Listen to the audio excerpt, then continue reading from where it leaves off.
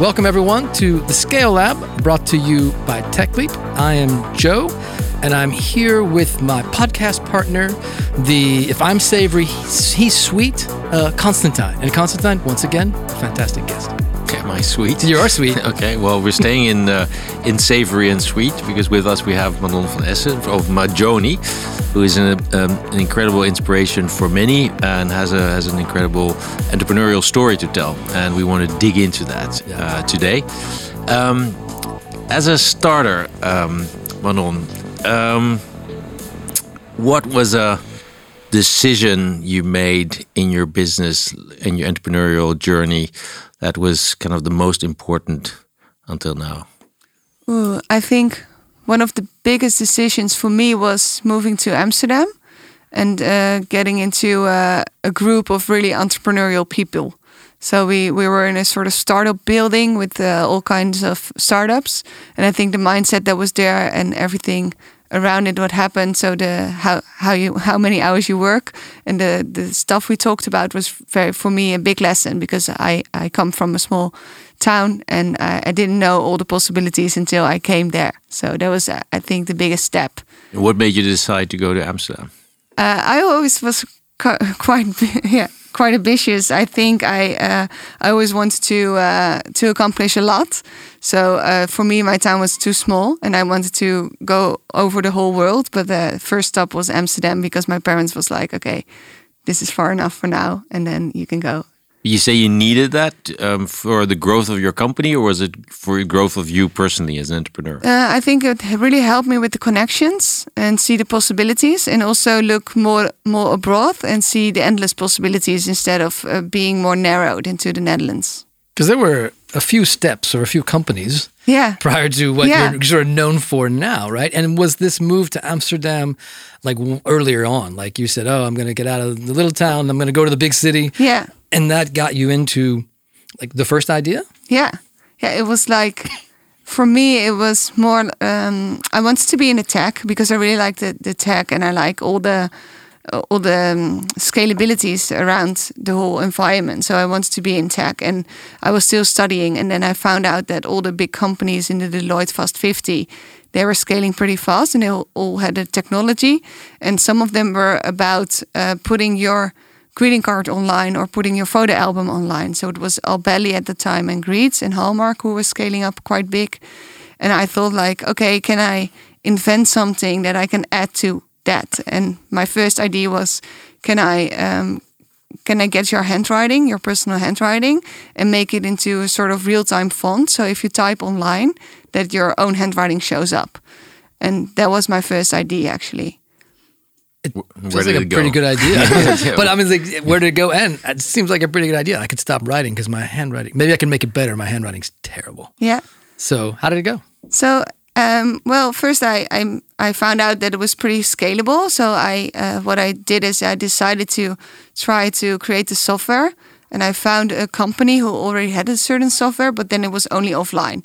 So you can fill in a form, then you have to make a photo with your iPhone. And then they made a sort of handwriting that looked like a real handwriting. So it means with all the irregularities of a normal font, of a normal handwriting you have, and collapse it in a font. And actually I just spent hours and hours making all the combinations and created actually a new certain font and made sure that it worked. So if you typed, you saw your own handwriting popping up in a normal font. And I sold that software to Greets and Hallmark, and that was my first start, actually. So you sold it, like first the license, and eventually the whole software, because it's a really long story. Of course, it was 4 or 5 years, but the first was I sold the software, and then I needed to improve it because, of course, I'm not a technician, so I needed more complexity towards the whole software recognition. But I didn't know what to do or where to go. And then in the end, I was talking to Apple. And Apple said like, okay, maybe this is a cool product if you can upgrade it. It's really cool if you can. I want to make it like a new, how do you say, like a toetsenbord? Keyboard. Yeah, new keyboard. So you have your Dutch keyboard, English keyboard, and your handwriting keyboard. Yeah. So that was my idea, and they said like, oh, I think it's pretty cool. But then I was also in the phase that I didn't have a lot of shares anymore. So I only had 10%. And I was thought like, okay, if I'm going to do this, it's not my business. I don't see myself. I was 23 at that time. So I thought like, okay, I think selling at that point was much easier than going through all the complexity of investing. So, who did you sell your shares to? I sold the license to Greets at that time. But at the time, you said you only have 10% of the shares. Did you sell the other 90% to other co-founders, or were they? So there was a Swiss an investor from Switzerland, and he took some shares, and we sold it together to Greets, and it was fine at that time. Oh, so you sold the company to Greets? Oh, okay. Yeah. Well, I mean, this is your first one. Yeah. And you get a sale, like not a sale of the product, but a sale of the company. Yeah. This is like pretty rare, I would say. And the product was not that good. Like it was it was fine, and it was good for less complex things like greeting cards. But if you really wanted to make it into, for instance, like for handwriting recognition, it was not good enough. So it was perfect for that type of form. Yeah. And so maybe we step through a couple of these, because you started with this, I guess you say handwriting, but then the next was printing or something as well, right? I mean, you went through a few of these ideas. So then I started, just take us through the. It'd be interesting to how you get to this conversation we're going to have today. Yeah, so the handwriting in the marketing company was like kind of this at the same time. So I did like two stuff at one time, and I did like all the kind of big, marketing ideas for big companies like Hartstichting. I don't know how you say it like in English, but like really, really big accounts. So I did that. So I learned marketing and the tech side, but I was far more interested in the tech side, of course, because we made also an app with the handwriting, and it got 30,000 downloads in a couple of weeks, and we were a top 10 app in 20 countries. So there I really saw what scaling of technology can do. And I thought, wow, this is interesting. You can create something, and then you can sit back and you get a download. It was like also a top 10 app in India, which is kind of strange. So there I saw really the possibilities, and that made me decide to go more into a scalable business rather than marketing or communication. Yeah. Okay, so what comes after that? Actually I quit everything, and then I wanted to travel around the world. But that time my relationship got stuck. So I said to one of my friends, like, okay, where can I go where I'm alone? And they said, like, you have to go to Morocco, travel by yourself. So that's what I did. But then after a couple of weeks, I think, I already had a new idea. So I wanted to go back and decided to start for myself. So you're on this like trip to Morocco that could last however long it's going to, and you're like, I'm just going to go find myself, and it's going to be 2 weeks later, you're like, nope, got to get back. I was like, standard holiday time, and you're back in the country. Yeah, it was not like anything for me, actually. I didn't like to being all relaxed, and I just don't like that. So. And what was the idea? Well, the idea was to do something scalable, but then in food, because I thought like, okay, if I can make an impact, because I thought I was pretty young, and I thought if I can make an impact in software, and someone wrote an article about me, and he said like, okay, it's pretty cool what she does, but it doesn't make any impact. And I took that personally. Yeah, I took it personally, and I thought like, okay, if I have a certain talent or anything I can do, I think I can make something and create an impact. So I thought like, okay, what can I do in food? And first it was like creating approachable salads to everyone. And then I started that in the foodhallen in Amsterdam. But it was really one of my worst experience, because I got from a software which got downloaded several times. It was a top 10 app in so many countries, into a 9 square meter store where I have to do anything by myself. So I created all the salads myself. I was working 18 hours per day, and I didn't like my co-founder, so that was pretty important at 9 square meters. So in 2 months I said like, I'm out. So she bought my shares, and then I was at the same point again. So I sold my shares again, and I was on the couch doing nothing. So I thought like, okay, I have the lesson of the tech, where you know that you can do, if you create something and it's good, it's really scalable. And I had the experience in food that I really liked, to create something that people actually enjoy, because food, I think, is really good. And then I wrote down all the criteria. So it had to be scalable for my new business. I had to create an impact. And what I really liked is that I'm not from a rich family. I don't have all the privileges that other people maybe had. So I thought, like, what if I can create something for everyone?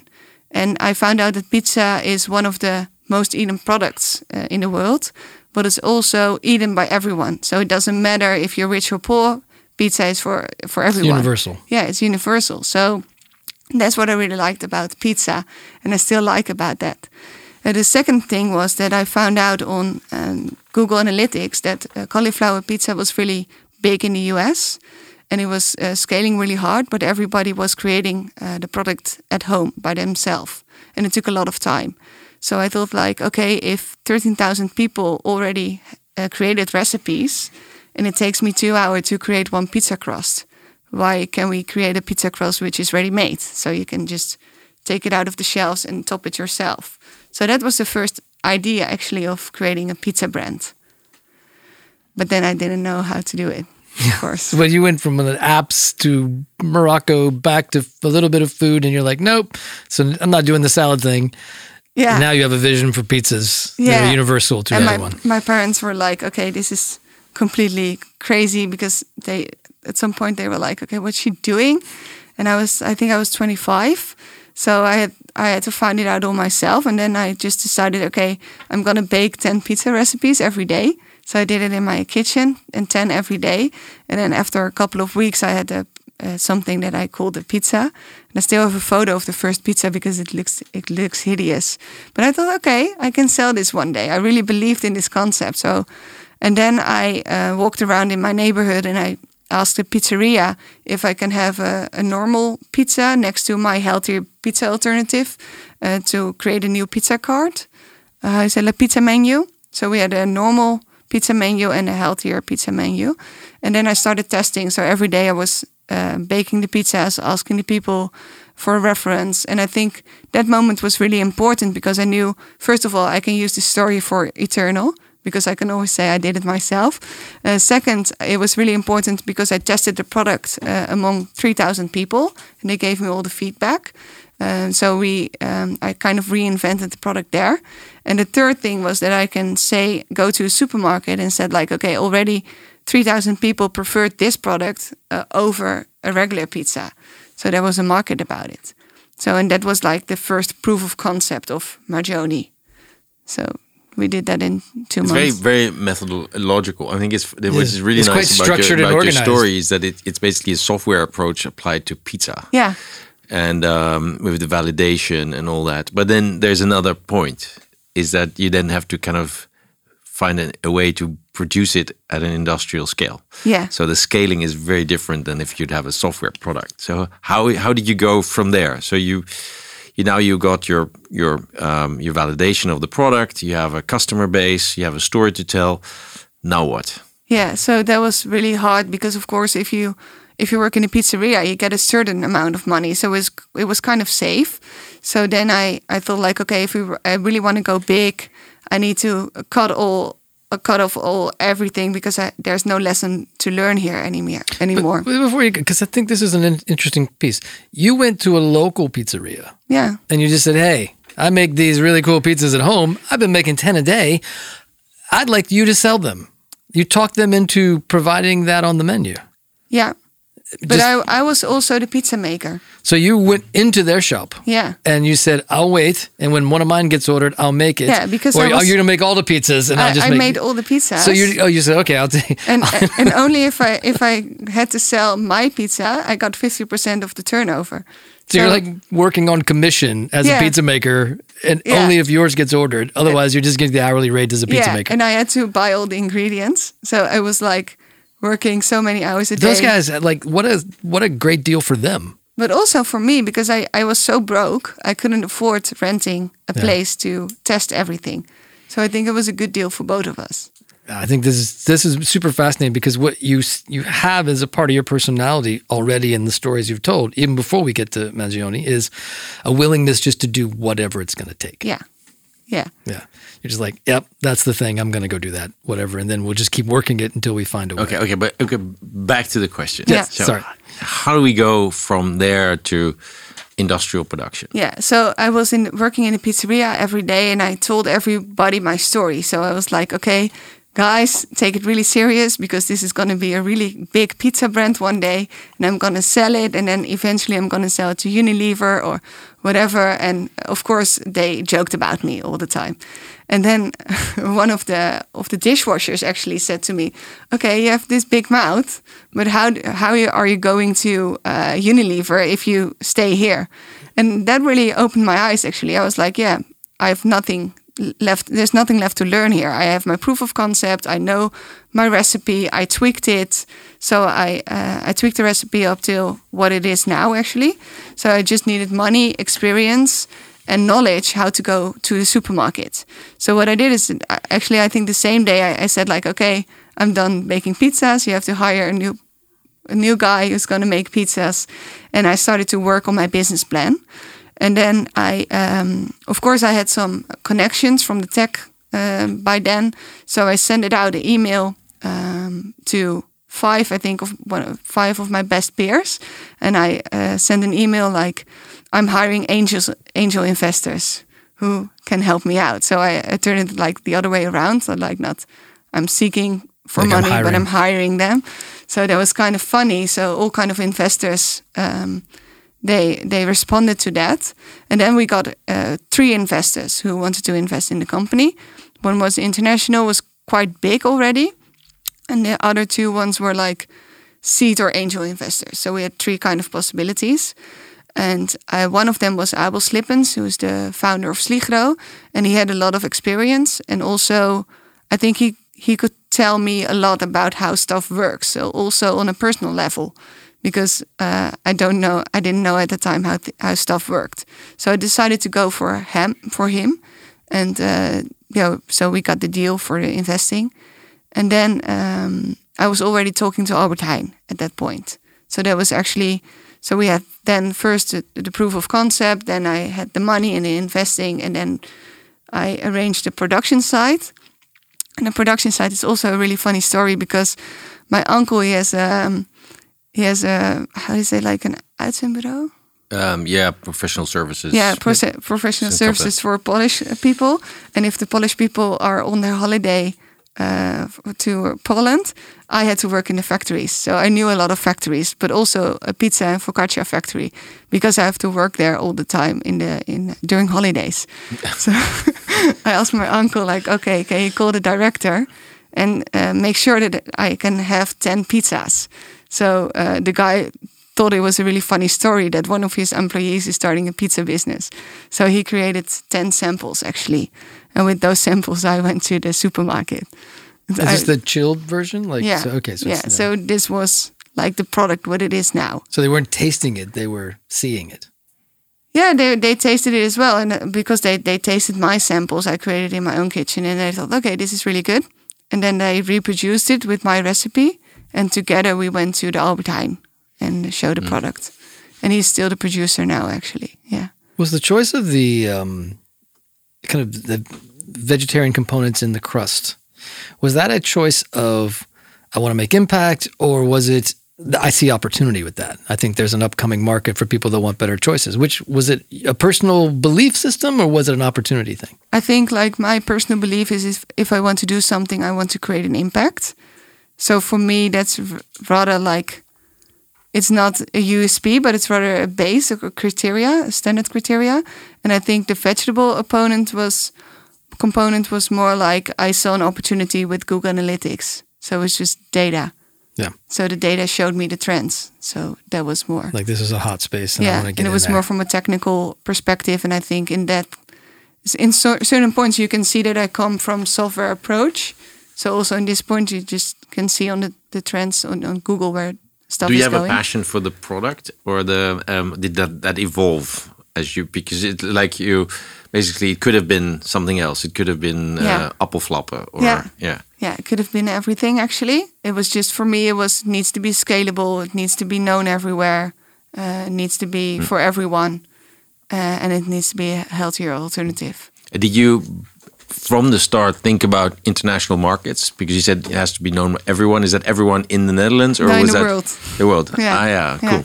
Yeah. So I thought, of course, I thought internationally from the first start. And in the first year we started, we were already in 9 countries, and we had a lot of requests from the US as well. But then scaling fresh pizza is really hard if you have to send it over to the US. So I narrowed down my ambitions a little bit into Europe. So a lot of lessons learned also there about scaling with products, which is completely different compared to software, of course. Yeah. But you had your angel investors, then you decided to do the production yourself, basically in another factory. But did you license the recipe? Yeah, we licensed the recipe. Okay, yeah. so but then the logistics and the sales, which part of this whole value chain did you capture with Magioni? Actually, the front end. So all the sales, the marketing, product development, and ideas, and all the back office we outsourced. So all the product logistics is really important, and the quality. So the quality control. That you outsourced. Yeah, because you need all kind of licenses to produce for European standards and also for the US, and that's all the factories have their licenses. So it's kind of, it doesn't make sense if you want to do it yourself, because the factories have the licenses, all you need. So there's kind of your point of view on the quality, and then there's like standards in the industry and medical grade type of things that have to be met. And you're saying, I'm going to outsource. I'll put the vision, but someone else can do all the quality checks and the controlling. Yeah.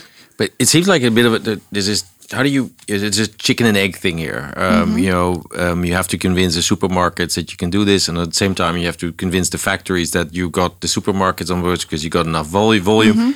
How do you break through this? Did your investors basically pay up front, so they said, well, we just buy capacity at the factory, or how do you manage to break out that circle? What I just did is that I went to Albert Heijn, so I got a talk with the category manager, and then with the producer already in the meeting. So they were together and they knew each other because it was a big production site. So I think for them it was like kind of familiarity. Formality, yeah. So they have all kind of products from this producer. So that was really they knew the manufacturer they were using already. Yeah, and so they knew the quality is going to be good. Yeah, and then I had to convince them about, like, first of all, who's going to buy vegetable pizzas, because it sounds really gross. Like if you hear it for the first time, I found when I heard it like cauliflower pizza, I was like, I don't know if I like this. So actually the buyer was like, okay, show me the data where I can make sure that you're able to do this. So what I did is I found a lot of influencers at that point, and I asked them, do you want to take a video and where you say that you're going to buy this product and that you will put it on your Instagram account and that you're going to help me for exposure. So I did that, and on the other hand, I had a lot of deals with newspapers. So I had the Telegraaf and all kind of other newspapers on board who already said that they want to write an article about me. So you're using kind of classic new world, modern marketing techniques into what is a very traditional old world type of bit. Your data that you're bringing to these, the Albert Heijn guys and everyone else is more like what an influencer would talk about than the traditional like line manager type stuff. In that time they couldn't tell why is a trend and where do you get the data from? So I could help them with that as well. So I could say, like, I know cauliflower pizza is going to be a big hit, but I can also tell, like, cauliflower rice is going to be a big hit, courgette pasta is going to be a big hit. So you can invent that, but keep me with the pizza. So I could help them. This all sounds great and super successful, but I heard of many other companies or startups that try to get into Albert Heijn, and there's either they don't get in, or they fear that they basically get tricked out of, that their idea gets stolen by the company, and then it becomes a huismerk or something. Yeah, you make it sound easy. You make it sound really easy. No, so what? Not easy. Just go into the kind of the detail. You must have been really smart about this. Well, I think what I did is I just had a vision, and I just wanted to do whatever it takes to make it successful. So I would go to Albert Heijn and wait for the category manager and ask like, okay, can you give me like 1 hour to convince you? And I did it. I got like, they said like no for almost 30 they times. Refused you. Yeah, they refused me so many times. But then in the end, they thought like, okay, this girl, she's not going to stop until she gets her way. So you wore them down. Yeah, and then in the end, they were convinced, like, if you give me an hour to explain my vision, I think then people, they think, okay, let's give it a try. So I got like, in the end, I got 30 stores and 1 month to prove myself. But it took me, it didn't took me a long time because I was really eager. I didn't have money, so I was eager to get some turnovers. But on the other hand, I think I was like kind of the first in the whole fresh area of the supermarkets where I was able to put my own brand there. So if you look really aware into the supermarkets, there's no branding. There's no brands up there. It's even, I think it was the same time with the vegetarian butcher. But I was one of the first. So, and then they said like, okay, we just give you 30 stores, then she will shut up. It's not going to be a big success, and then we're done. And I think that was the kind of the idea. But also at Albert Heijn, we had some people, some influential people who were really engaged in the idea. Like, okay, what if a girl from a pizzeria can make it into a store and make it a success? So it was like, in the end, I think it was more. They liked the story. They liked the story, and they wanted to help the story as well. But you were not scared that the Albert Heijn knew the factory. Yeah. And you come with data and tells them, this is going to be really big. Yeah. Why did they need you? I mean, they could have just cut you out of the deal and started making these things themselves. Yeah, I think that's true, and that's the kind of I learned in my whole life. Like, I am not afraid to share or to tell my story, because I think, like, in the end it gets better, and I'm not afraid of people, because I found out all my life that people are really eager to help. And I think it can go wrong at some point, but most of them are just really keen to help. And I wasn't afraid of that, because if I was afraid of that, I would never do it. So it wouldn't make sense. Like the scarcity wouldn't help you, because what if you're afraid of that? How you're not gonna solve the problem? So you got to take the risk. Yeah, you have to do it. Did you even think of it as a risk? Yeah. Okay. I was really scared of it. Yeah. So you thought exactly of what he said, right? Yeah. What do I do here? Okay. Yeah.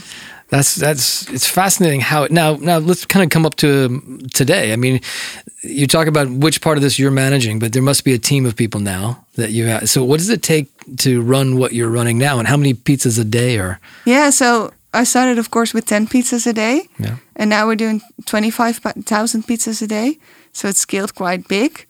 But it didn't feel like it. Like in the beginning, it's like all the first steps. So you're going from 30 stores up to 50 stores, and then you're introducing a new product. You're going to the UK, and it's like all kind of, you celebrate all the small steps. And then if you look back from now, it's been 5 years, then you're like, okay, all the small steps ended up to a big success. But you don't really see it, actually. You're just working on your product every day, trying to improve it, trying to create the fans, get people on board. And then it just happened. I think my biggest success was the word of mouth. So people liked the story. So they told the story a lot to other people, to other peers. And I think really important is a really good product.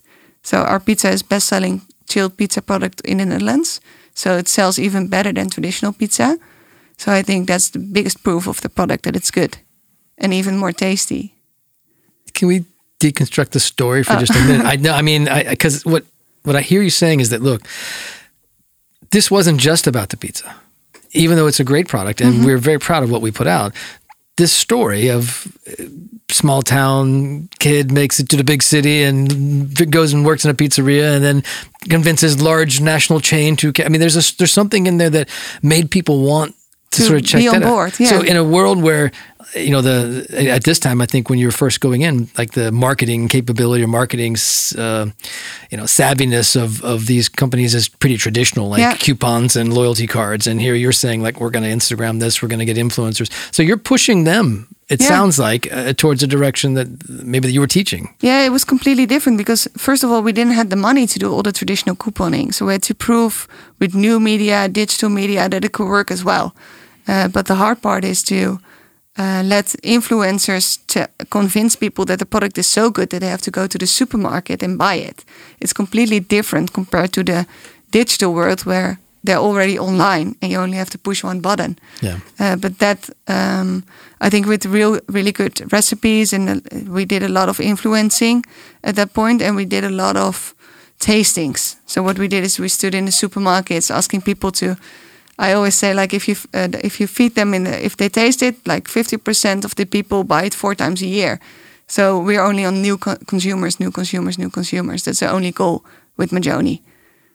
So everything's new. So new we business. need new consumers because we know if you taste the product, it doesn't matter where you taste it.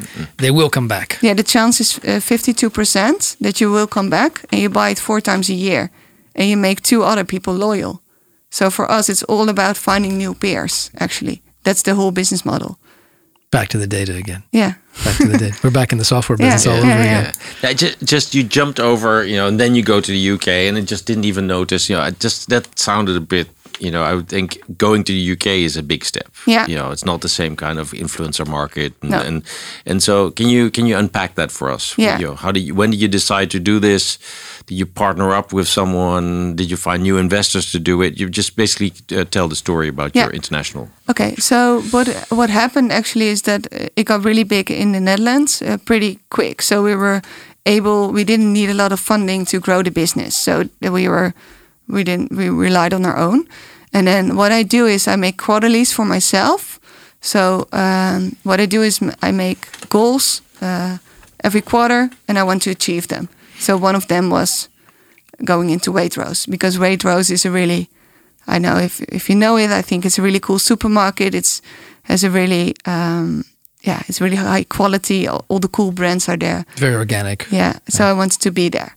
So I just put it on my list actually to go to Waitrose, and I did it the same way as I did in the Netherlands. I just emailed. I found out all the email details, and I just called and emailed and told the story.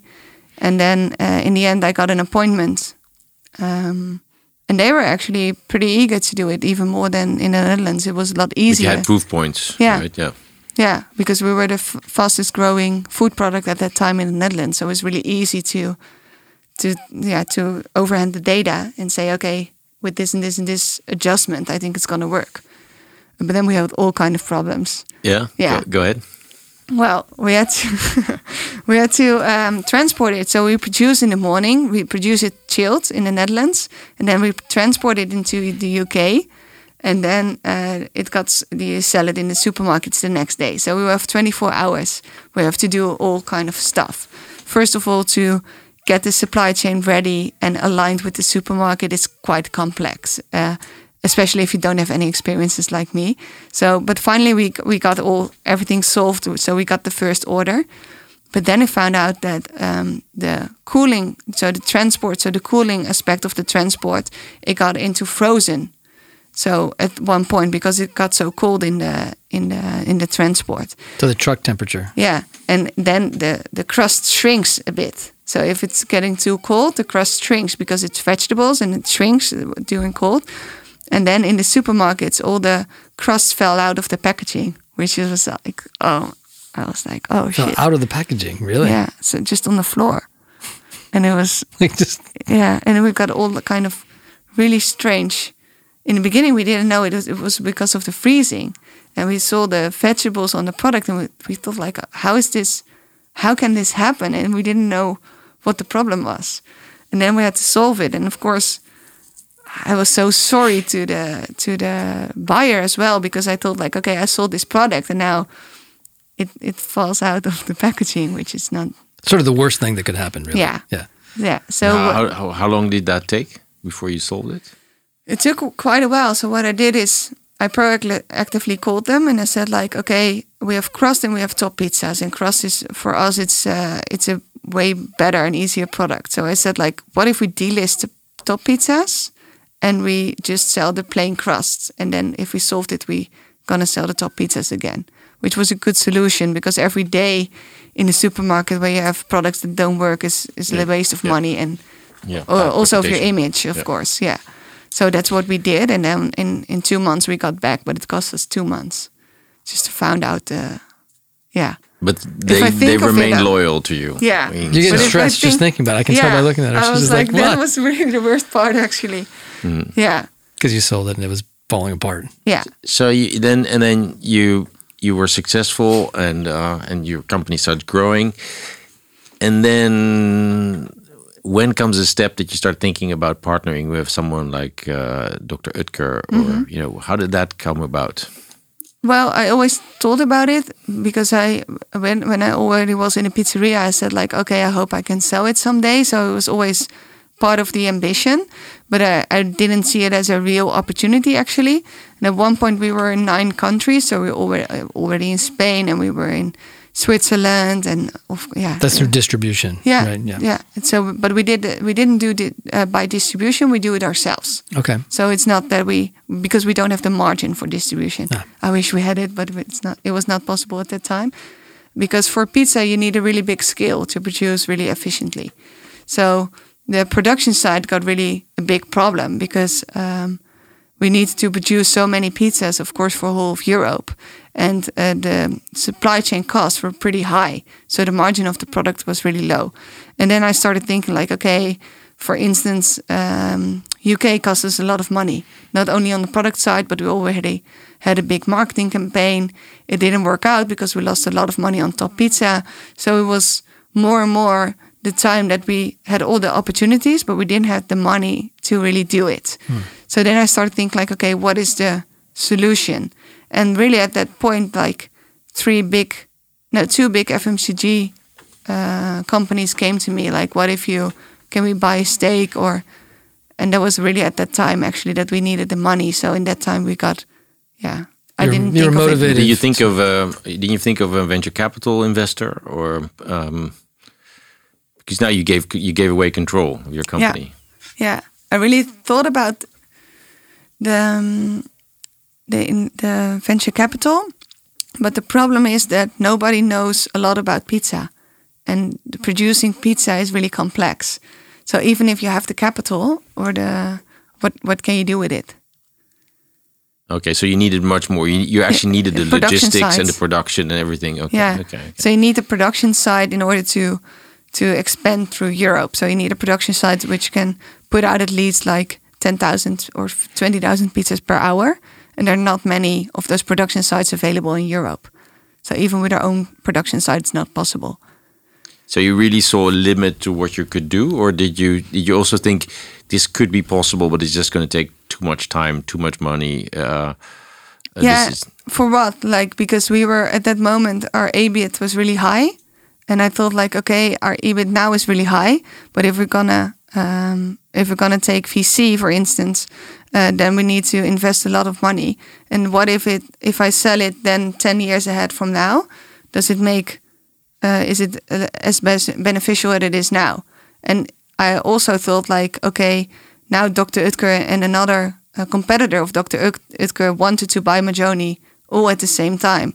And I thought like, okay, how many times in your life is that a possibility, right? People just competing fighting for the company.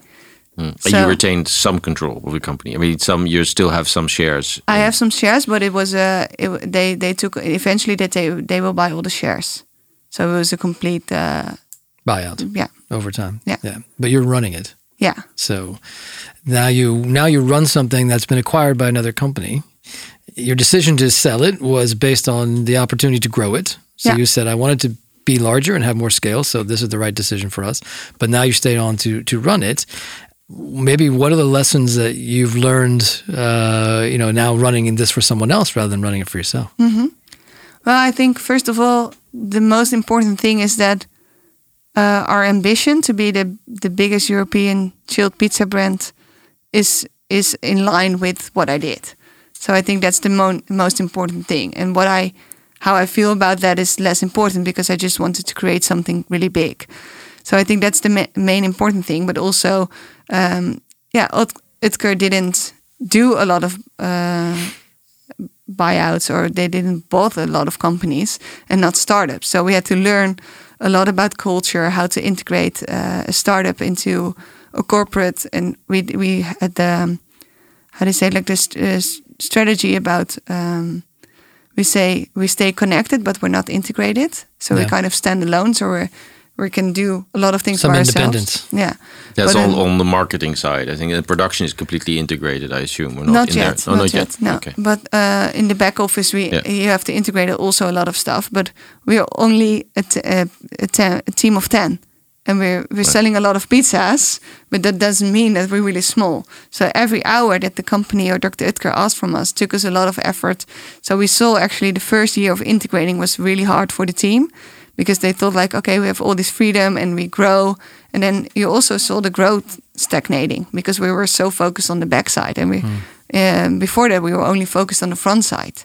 So I think eventually sometimes you have to do a step back in order to grow, and I think that's what I really learned from this part of the job, from scaling it and integrating it, and and you seem very analytical about how you go about this.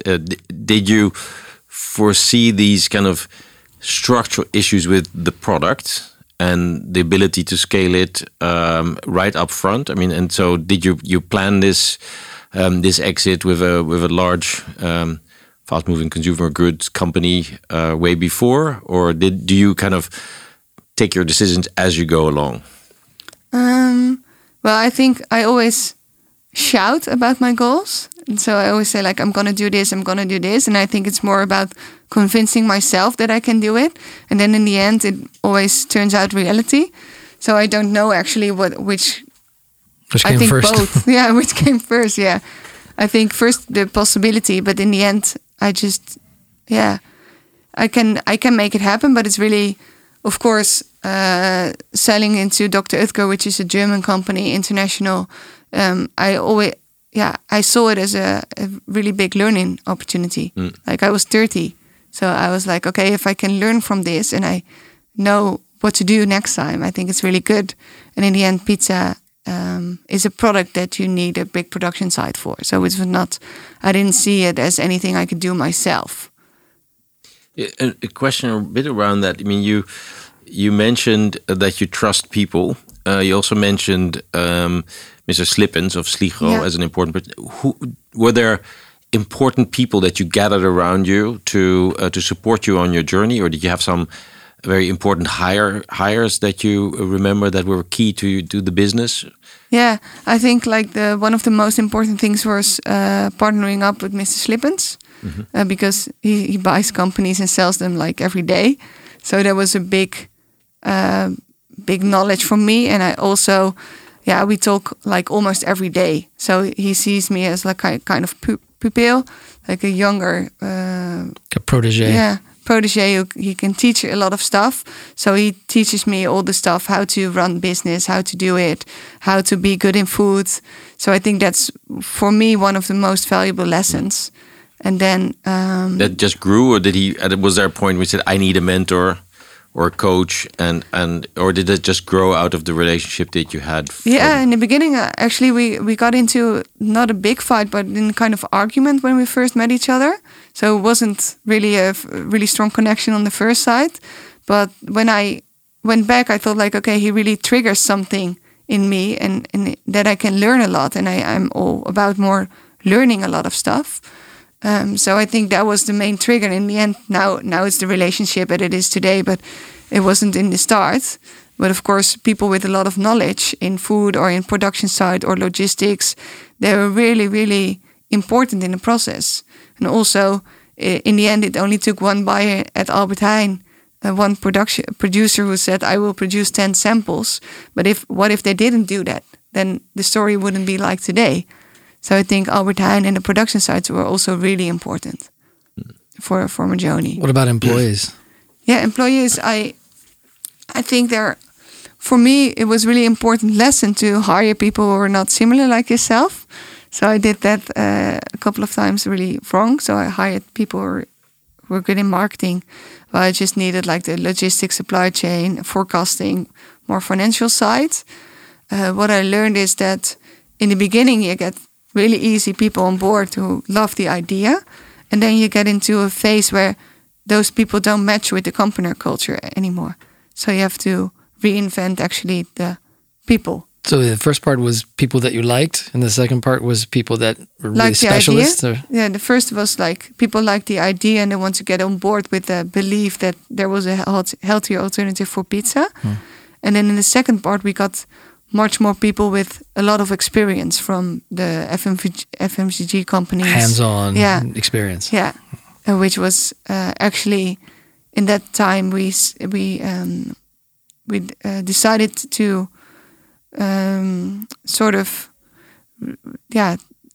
go from an international business now into Benelux crust focus only, and that made us grow. Like we grow now so much more faster instead of having focus on 9 countries.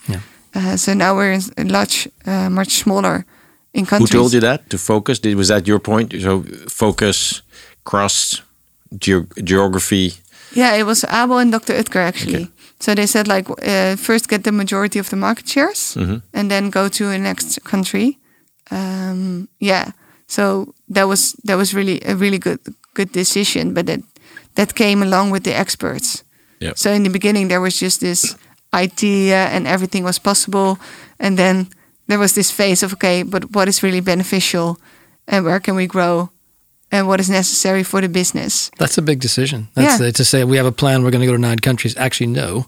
We're going to stay on 3, maybe 4, and we're going to do fewer things. So you really, there's a big, almost a pivot in the company to like go down to that, like do something less and do it better. Yeah, and then you have this strategy, but then you have to align the team, who were in the beginning, of course, all international focused, and then they need to focus on one thing. And what we also really did is adding the data into the daily structure. So every day people tell the data, how it's going, if we're on track. So really more, the tech is really more getting into the company as well. So telling your data every day, work with small inventions, small leaps of innovation, go really fast, try to create a new product, for instance, in a couple of weeks instead of a couple of months, which is normal in food. So we're trying to do, also in the company, we're trying to do a lot of new stuff, which of course takes a lot of energy, but also a lot of experience, which I didn't have, of course. So I had to hire it, and then I had to step back from that, which was also a lot of learning. For your personality, I'm going to guess that was harder. Yeah. Because you're like in there making all the calls, doing this, making decisions, shouting the goals, and now you have to say, there's other smart people. Yeah, and I don't know what's good. Yeah. Yeah, how do you manage that? Not so good in the beginning, I think. But now when I saw the first results, I'm like, okay, I really like actually this phase of Magioni. I really like it because I can step back a little bit more from the company. In the beginning, I was, when it worked, I was really about, okay, I like the idea and I like that I'm busy. And now I like to step back a little bit more and tweak a little bit more, which I think for me is also really good, but also for the company. So I really like this phase. I think there's a shift as you do these leadership roles in this. You have to understand what your real value is. Yeah. Because sometimes we think being busy or having a full calendar or things like that is, I must be good because like everybody wants my time. But in the end, actually, there's few moments where like your time and your energy actually makes a big difference, especially now that you're at this point. So now you're having to decipher. And it was also really hard because we used the scaling up method a lot, but our team is really small. Yeah. So that's really because you don't see the scalability, but because we don't see if there are 100 people working on the products or not. And we don't see if we get 10 trucks loads a day or 100. We don't know. So it was really hard to plan, okay, in which stage are we now and what do we need to do and do I need to step back or creating more the culture. Yeah. So it's, And who are you now in the company? What do you think is the absolutely critical value that you add to this phase of the company? I think like I like to push the boundaries of everybody. So that's what I do. I'm like, okay, if this is the plan, how can we improve it? How can we make it better or quicker or less expensive? And they like you for it, or you drive them crazy? No, not really, because I don't spend that much hours anymore with them. So they say like, okay, if you were full-time around, I think it was a little bit too intense, but they like it in this way. And of course, because we have so many experienced people now working in the company, we kind of lost the corporate, the startup culture sometimes, and we're starting to think like a corporate. So I think I'm there to remember them why we started. You're the guardian of the culture as well. Yeah. Maybe we can go to some rapid fire questions. So we have this tradition now that's developed where, as we sort of get to this part, we want to ask you a lot of questions very quickly. So there's no long answers, just as fast as you can, whatever you think the answer might be. And they're not going to be very traditional questions. Okay. So I'll give you the first one, which is if you could travel back in time and maybe talk to that person who was starting the font company and you had 15 minutes, what advice would you give her? I think don't worry that much. Everything will be okay. Work hard and just keep believing and you will be fine. Okay. Keep believing or keep living? Keep believing. Stay alive. Stay alive. That's if you stay alive, you'll be fine. Yeah. As long as you're not a corpse yet. That's right. Can you think of any 1 to 2 decisions along the way that you thought this is absolutely the right thing to do and you were completely wrong? Yeah, I totally believed in top pizzas, which was obviously does make sense. Like top pizza means like a complete pizza. Yeah. And then I found out millennials don't like that because they want to create their own toppings on the pizza. And I was believing in this, and it cost us so much money. So yeah, that was one lesson. Other lesson is that I think I could have hired a lot of experienced people earlier on, but I didn't believe they wanted to come on board because I thought the company was too small to get really talented people on board. And I think I should have left that idea. Like I shouldn't believe that thought. I think if I pushed it, I could have had better people on board earlier on. So you were in a bit of battle with yourself there. Yeah. Did you actually give shares in the company to your options to your staff? No, we built up a stock to do that, but in the end we got sold so quickly. It was 2.5 years. So yeah. Okay, if you could pick anyone in the world, living or dead, to get advice from, who would you ask advice from? Jack Ma from Alibaba. Jack Ma. Yeah. All right. Yeah, because I think he looks kind of chill all the time. So I like. He looks chill to you, Jack Ma. Yeah. Okay. Have you seen him with feathers and in his costume? But he has some vibrance about life and about business, which I really like. Okay. Yeah. What do you find the biggest differences between being an entrepreneur and being CEO of something that has to run? Yeah. I think it's a complete difference between day and night. Actually, nothing is the same about being an entrepreneur, being a CEO. I think I'm now more aware of being the role model, and when I was the entrepreneur, I just did whatever I liked.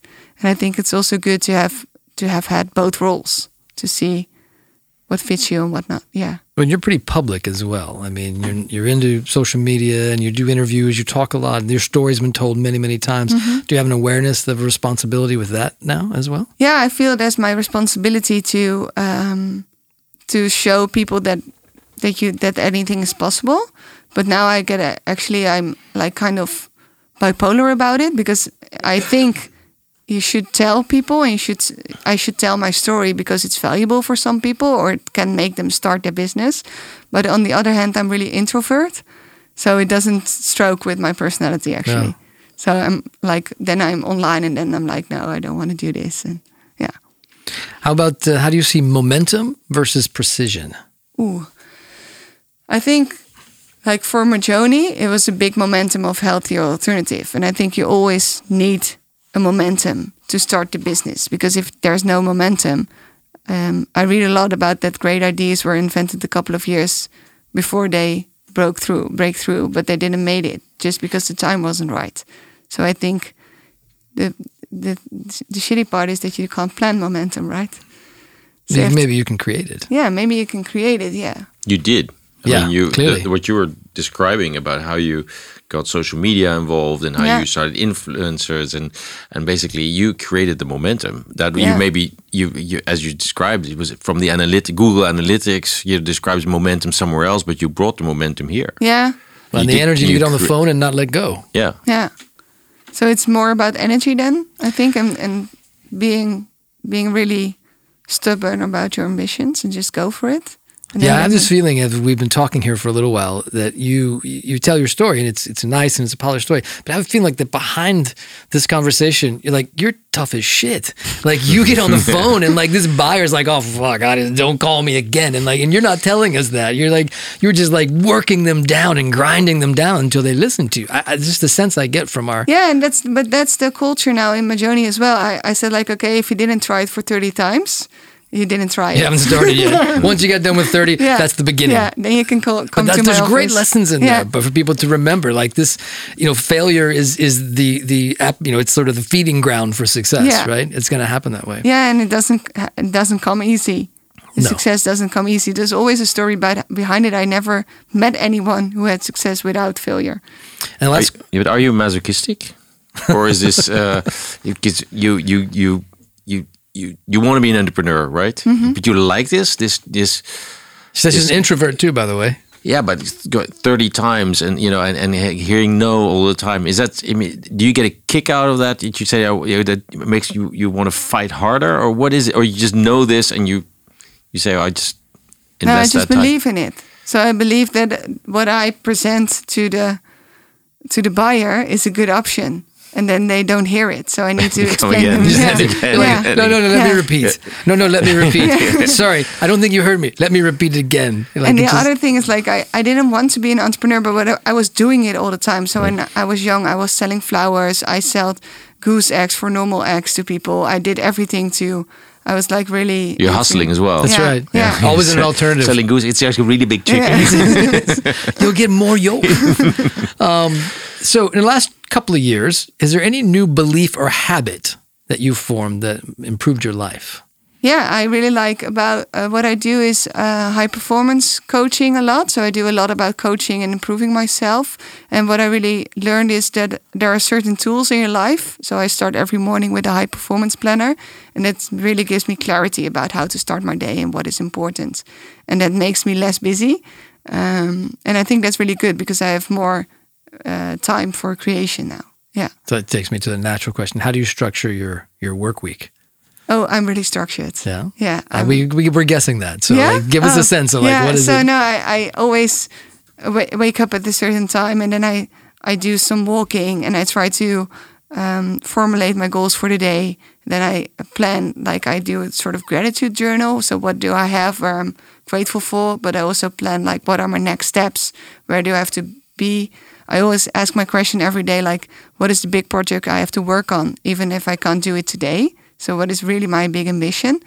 And I think for me, it's also about clarity. And then on the other hand, I'm also really structured about working out, eating healthy. Don't use my phone too much because I think it makes your mind cluttered. So I'm really about having a clear mind. So my thoughts are clear. So maybe if we lift it to the Netherlands and you're giving advice now to other entrepreneurs, is there anything in the Netherlands that you would want to change to make it easier to grow or scale a company? Because you've sort of run at this a few times and definitely done it once. I think what we should lose is the idea that failure is not good. So if we are able to fail and we can start, you see that a lot of entrepreneurs, their first business is not the success. It's maybe their second or third business. And then it also takes a couple of years to make it a real success. So we should give people some time and some space and some space to fail, I think. So that's a shift in the kind of cultural thinking about failure. And then maybe... Getting better. Yeah. It feels better to me now, 10 years total probably around the Netherlands, than the first time I arrived. And it was certainly worse if we went north. Like if I was doing talks in Finland and things like that, with the failure thing was much heavier than it was here. Well, it also depends if you have a bank financing, then the banks will make you feel failure for much longer. Much longer. Okay, so I think we're about towards wrapping it up. Any other questions on your side before we? Well, yeah. What's next? What's the next horizon? Is it going to be? You say you have more time now. You're taking more time to think and be creative. Yeah.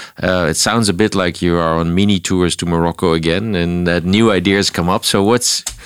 Well, I always said I wanted to be an investor, but for that you need money. So yeah. I think I have a little seed capital now to start my own investings. So that's what I'm teaching about now and learning about. Yeah. And I only want to do it in food. I think food and food technology and food commerce will be really big. So we've seen a lot of scaling up from the tech side and from the data side. And I think food is going to be next. So I want to be in that. I'm surprised. Actually, I thought you might break away from food, given that you were in tech and you understood the scale of that and how fast it could run, and how it's there's not so many barriers. Food is manufacturing and margins. It's much different. What's for you the next thing in food? I think like food commerce is going to be next. So we've seen through Corona that you can order anything online. And I think food has started that as well. So I think I really like the Gorillas app now. So it's you bring your supermarket groceries. They're German, right? Yeah, but they're in 10 minutes in your door for a supermarket delivery. So the time to on-demand food products and businesses around that is really cool, I think. And for me, I have a marketing background and technology, so I like more if there's a really cool brand around it. That's what I really like. But other things like lab meat and or plant-based. Yeah, I found it. I think it's really cool, and I think I'm curious to see whether we're gonna eat meat replacements or we just stop eating meat and eat vegetarian. So that's for me, like, do we need a replacement for that? That's my question. I think if you, coming from, so we have a funny... He's from Texas. No, Tennessee, which is starts with a T. Okay, it's a funny, story. Like, when I moved to the Netherlands the first time, we were vegetarian. Had been vegetarian for like 4 or 5 years. You had to eat bitterballen. And then that killed it. No, we landed in the Netherlands, and because we didn't yet speak much of the language and things like that, and at the time, this is maybe nearly 10 years ago, the choices were actually quite limited. And so we ended up starting to eat meat again because we were getting such a protein, depreciation. We literally were like having medical problems because we didn't get enough protein. Today, it's much easier. But I still think that for vegetarians, there is a protein component that, if we can make protein easier for vegetarians, I think far more people will find the way. What is happening now, if you see the meat replacing, it's not with protein, but it's with a lot of fat. Yeah, so there's a protein piece to this, and people do shakes and stuff like that. But I do think there's, in case you need I ideas. like the things like the pulled oats. So it's high protein and it's like a meat replacer, but it's not. And quinoa meat. And things like that all have like that. In the wrap up, anything you want to share? Entrepreneurs are listening to this, right? If we've done our job right, there's entrepreneurs that are listening and they hear your story. What words of advice would you give to anyone who's thinking about it or is currently doing first of all, I hoped that you kept listening and that you didn't... If you made it this far. Yeah, you made it this far. And second of all, if you want to start your business, I think there's a lot of opportunities in the Netherlands and there's a lot of capital and a lot of growth possibilities at the moment. So I would just start and have fun. I think that's the most important thing, right? Have fun. Yeah.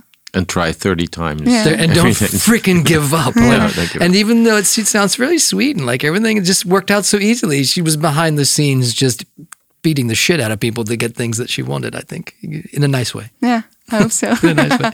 Yeah. All right. Thanks a lot. Thank you very much for this talk. Thank you for listening to The Scale Lab, a podcast brought to you by TechLeap. We hope you enjoyed this episode, and if you did, please share it on your network via social media and give us your feedback. See you on the next episode.